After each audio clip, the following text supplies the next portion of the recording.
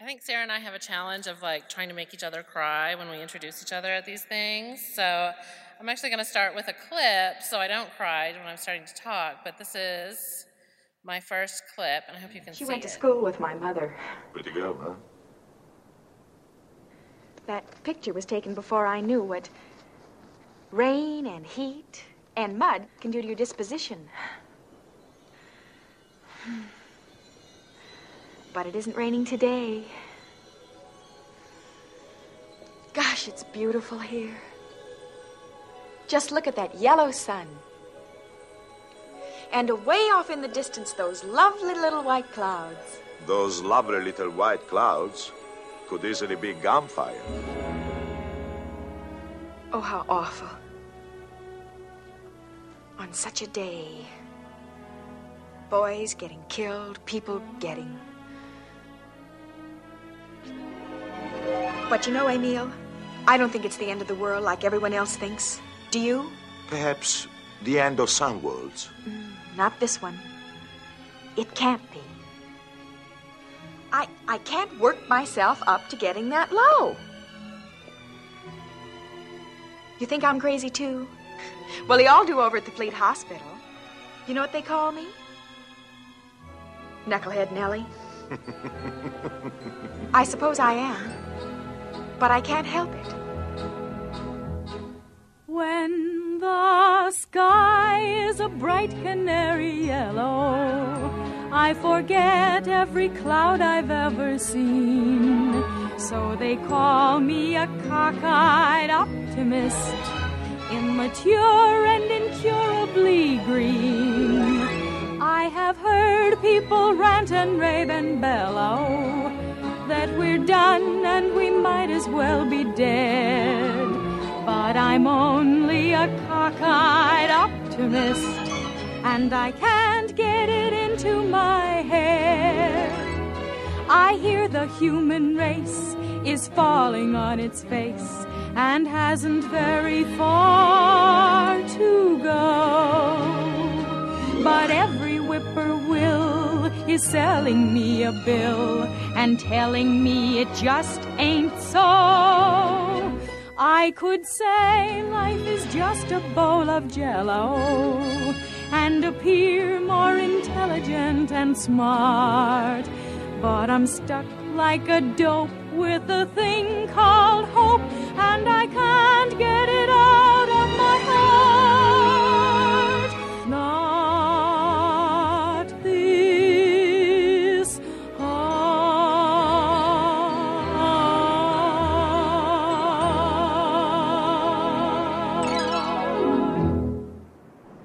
That's Nell You from want to know South anything else Pacific. about me? I kind of hate her a little bit. That takes place at the end of World War II, and even though some people's worlds had ended or were turned upside down, that wasn't going to spoil her happy mood. She was going to be in a good mood no matter what. That yellow sky looks like jaundice to me, and it might be her 9-inch waist, but I really hate her. I don't like her. But don't worry, she finds out that Emil, her love interest, has some things in his family that she doesn't like, and so pretty soon she's going to wash that man right out of her hair. That's in one of the scenes. But before the curtain closes on the first act of that musical, she's in love with a wonderful guy, the same guy, again. So I don't know if she's so much a classic optimist or just the victim of Rodgers and Hammerstein's emotional whiplash kind of style of writing characters. I grew up in a musical household, not so much on South Pacific, but my musical icons were Reb Tevye from Fiddler on the Roof.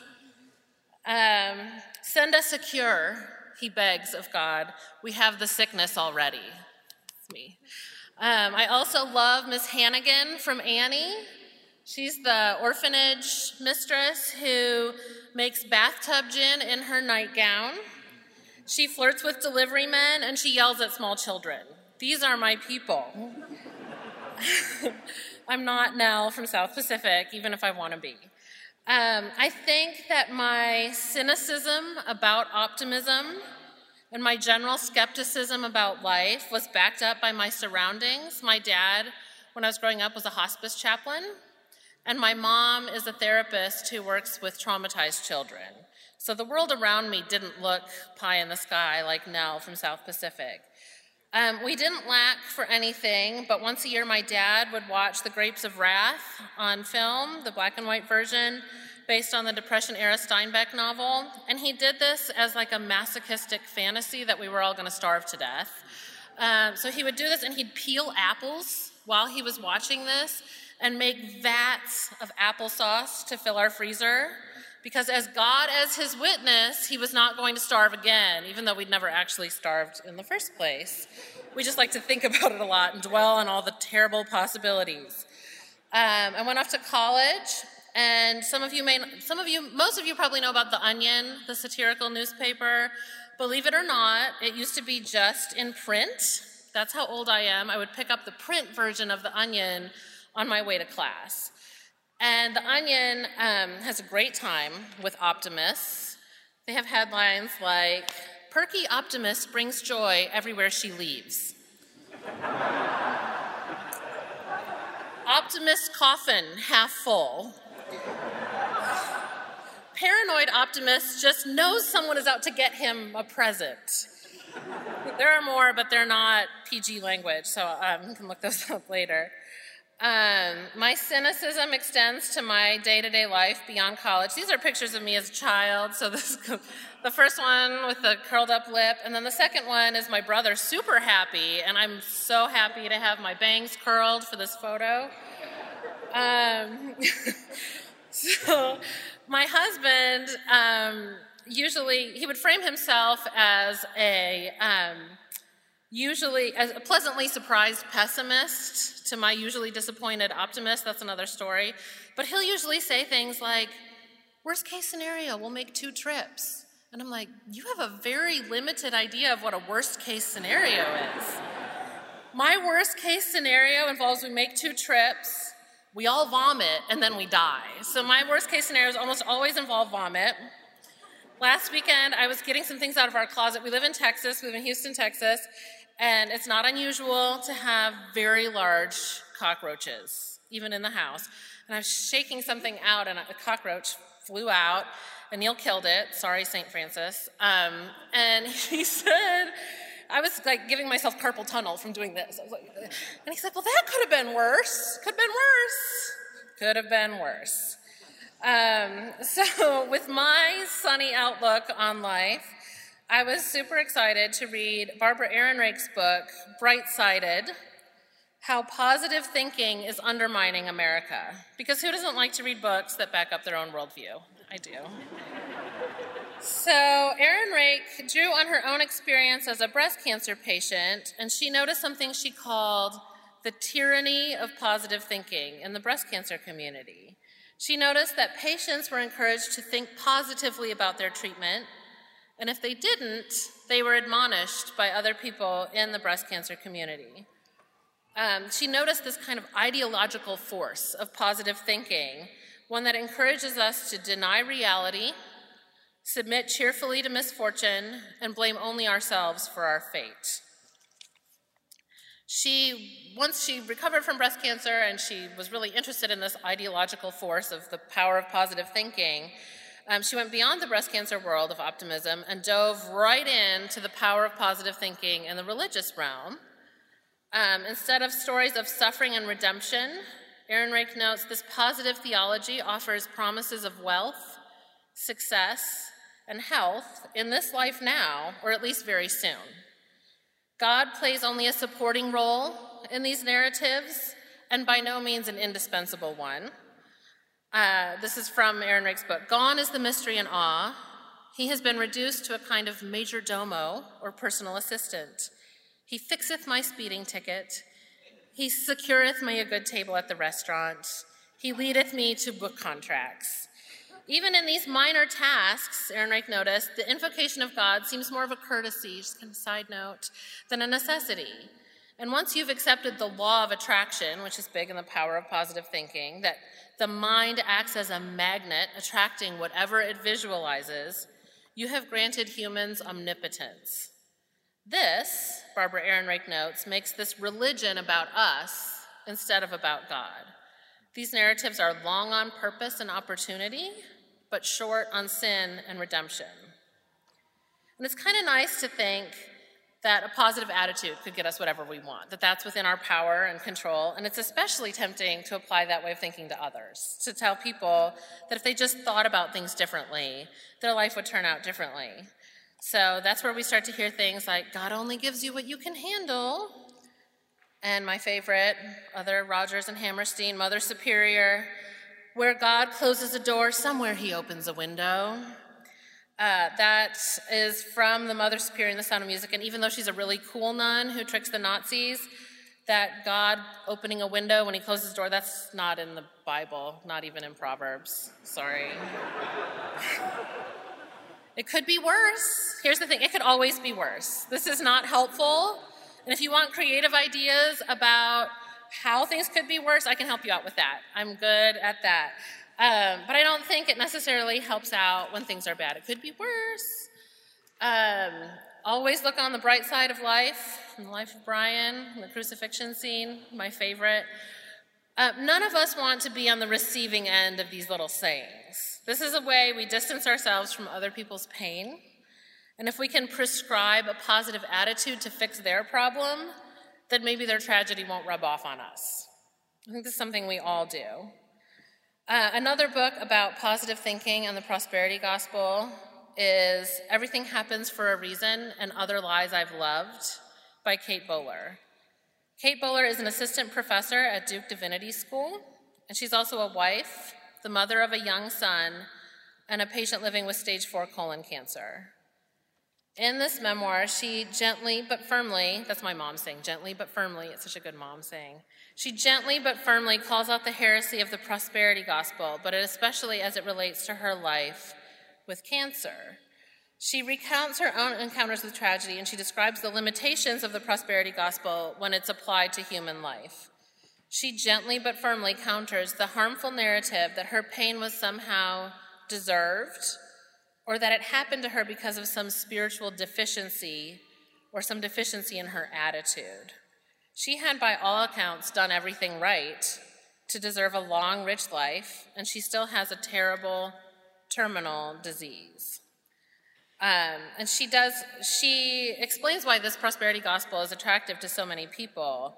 And she also talks about how the tyranny of prescriptive joy goes beyond the churches where she grew up, and it extends to the cancer clinics where she was receiving treatments. And she describes these cancer centers as they're trying to be cheerful, and they're trying to have this prescriptive joy, but she describes kind of the bleak reality that she's had in these waiting rooms, and under a poster that says, "Laughter is the best medicine."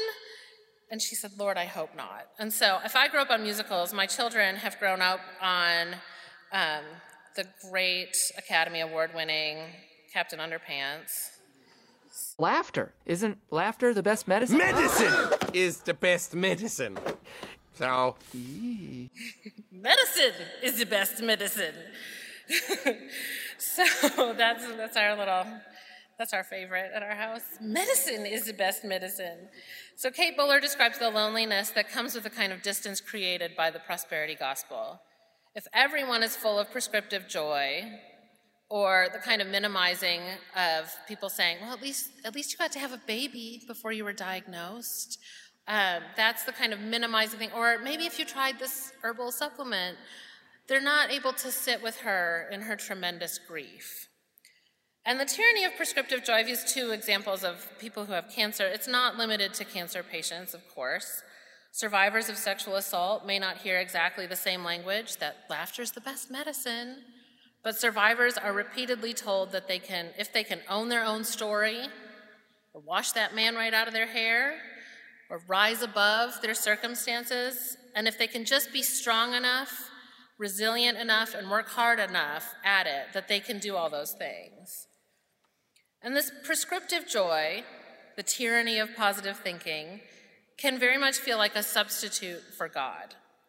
And what makes it more confusing is when people use godly language around these concepts. God wouldn't give you more than you can handle. This is seculosity in kind of a scary way.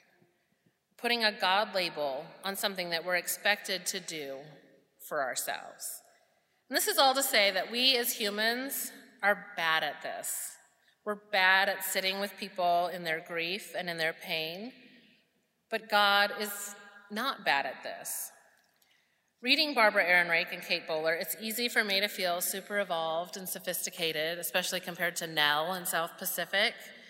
My pessimist bent and my less than positive attitude about life makes me feel super tight with Jesus, that Jesus would never tell people, he wouldn't tell lepers that it could be worse. He wouldn't tell tax collectors that when God closes a door somewhere, he opens a window.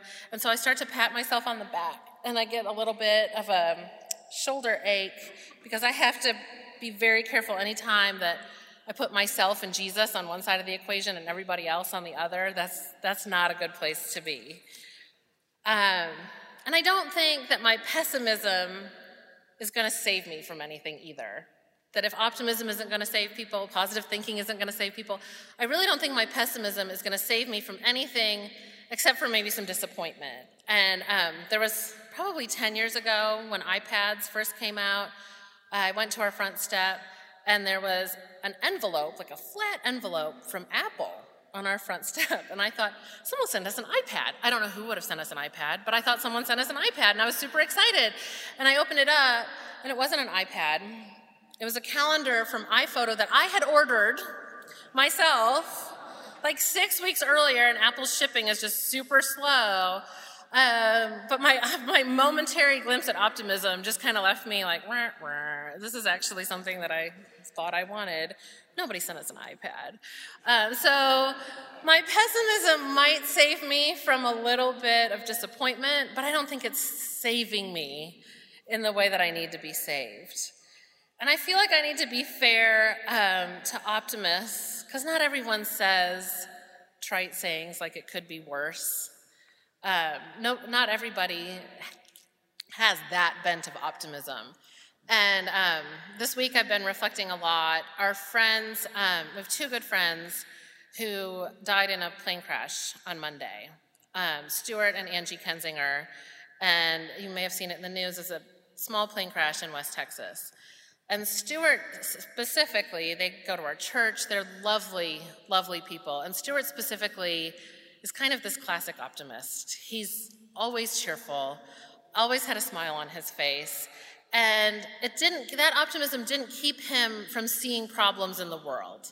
He met the problems that he had with a smile and with grace and with humility. And he was so optimistic that he co-founded something called Jerusalem Peace Builders.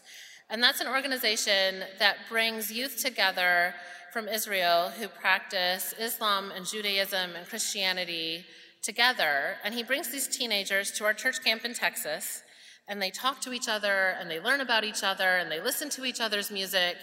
And he saw hope in that community. And you really have to be an optimist to find hope in 12 to 14-year-olds. Like, that's just a group that I don't want to spend a whole lot of time with, but Stuart did, and he was really, really good at it.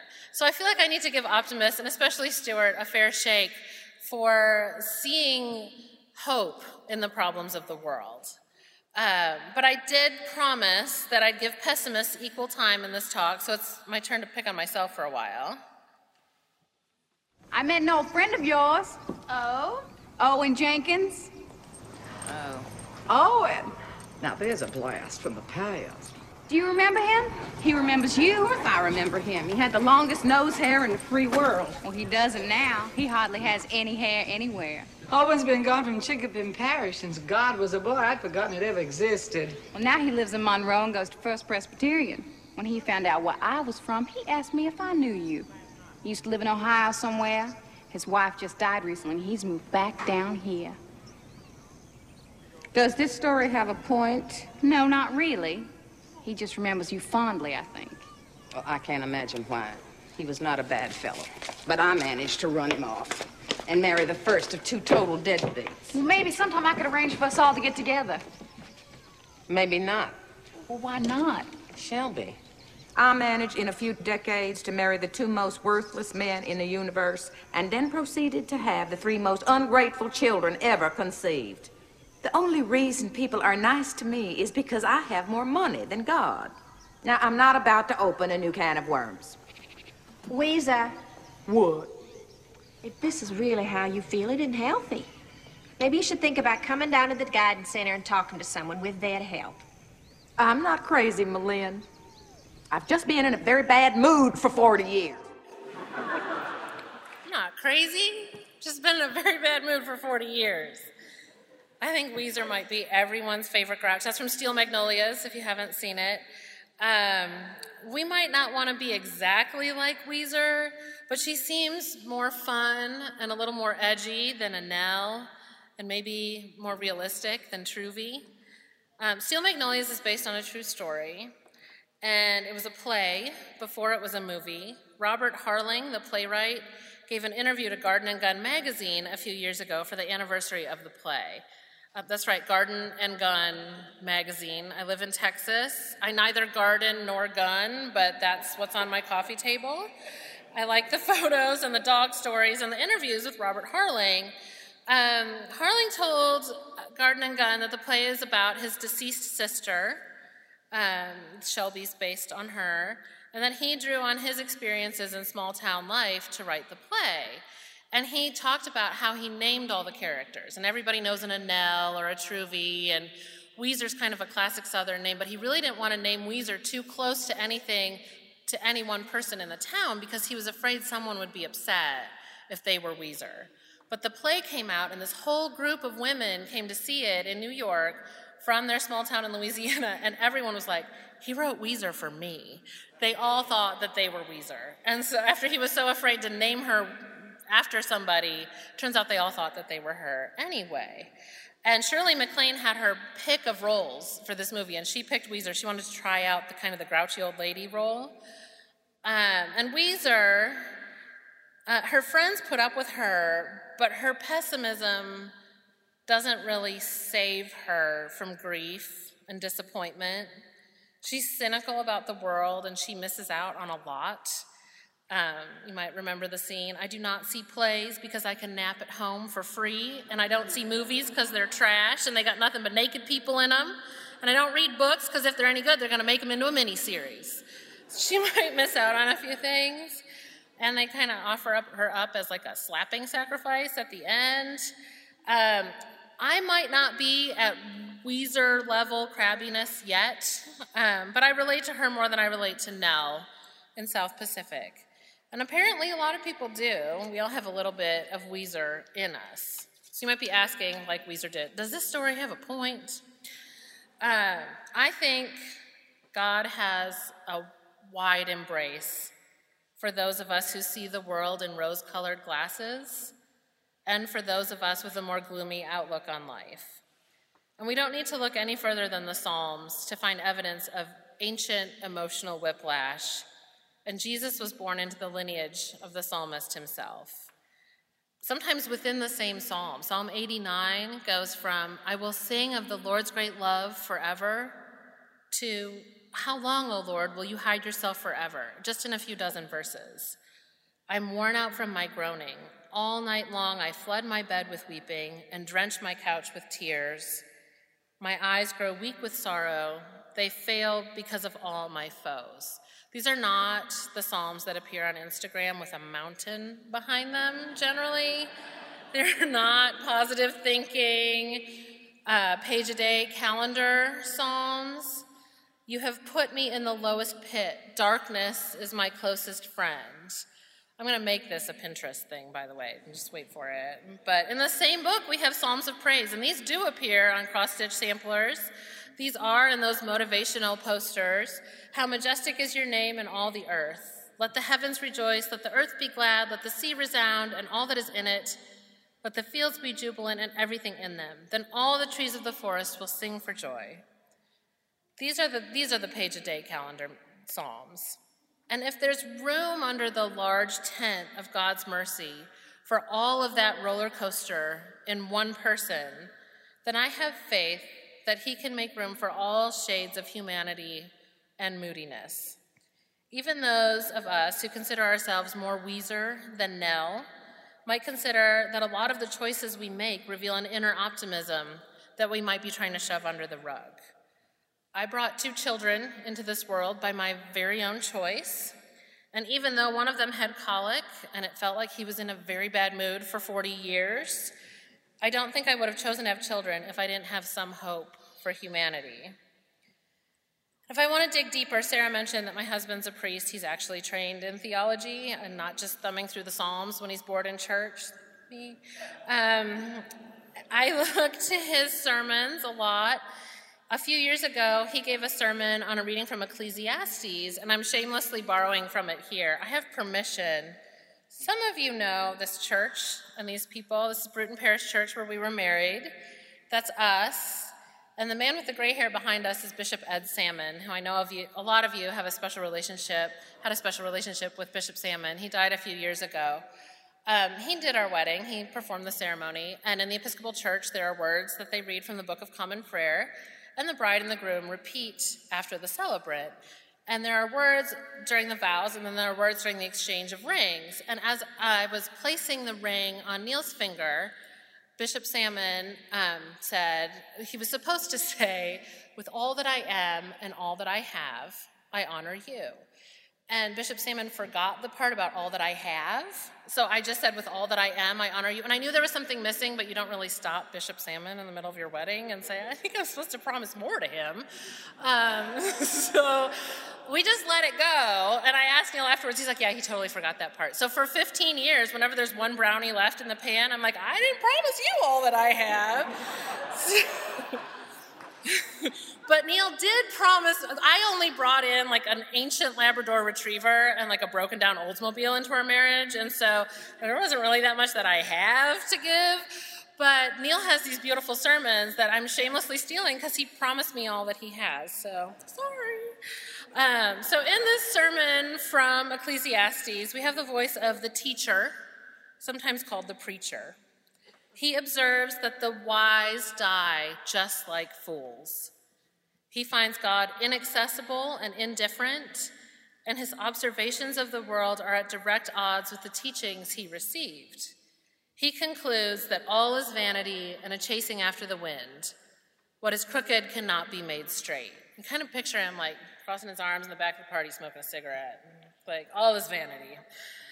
The teacher preacher in Ecclesiastes sounds like a less entertaining version of Weezer Boudreaux.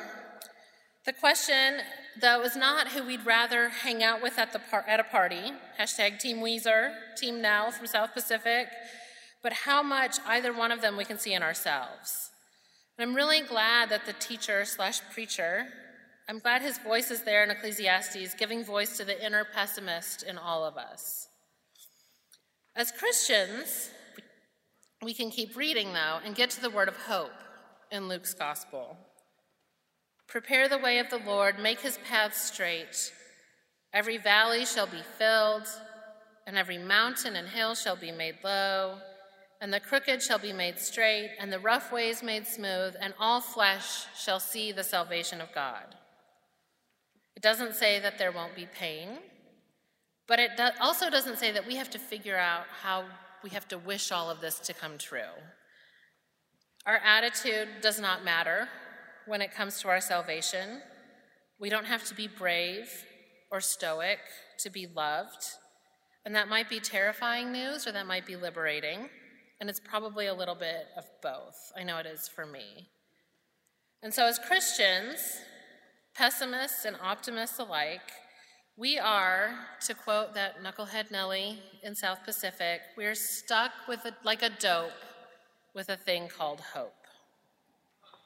We might not believe that the dry cleaner will get our order right. We might be super pessimistic about that. Or we might be the optimist that feels like the only Tigger in a family of Eeyores. We might struggle through cancer and addiction and traffic and humidity and still have the outrageous belief that we're saved not by our attitudes, but by our Savior. We are stuck like a dope with a thing called hope. Fleming Rutledge reminds us that the cross is irreligious because no human being individually or human beings collectively would have projected their hopes, wishes, longings, and needs onto a crucified man. The most fervent glass-half-full optimist would call that foolish, and the worst-case scenario pessimist wouldn't believe it either. It's so outrageous that it turns upside down the teachings of the preacher, "The wise die just like fools."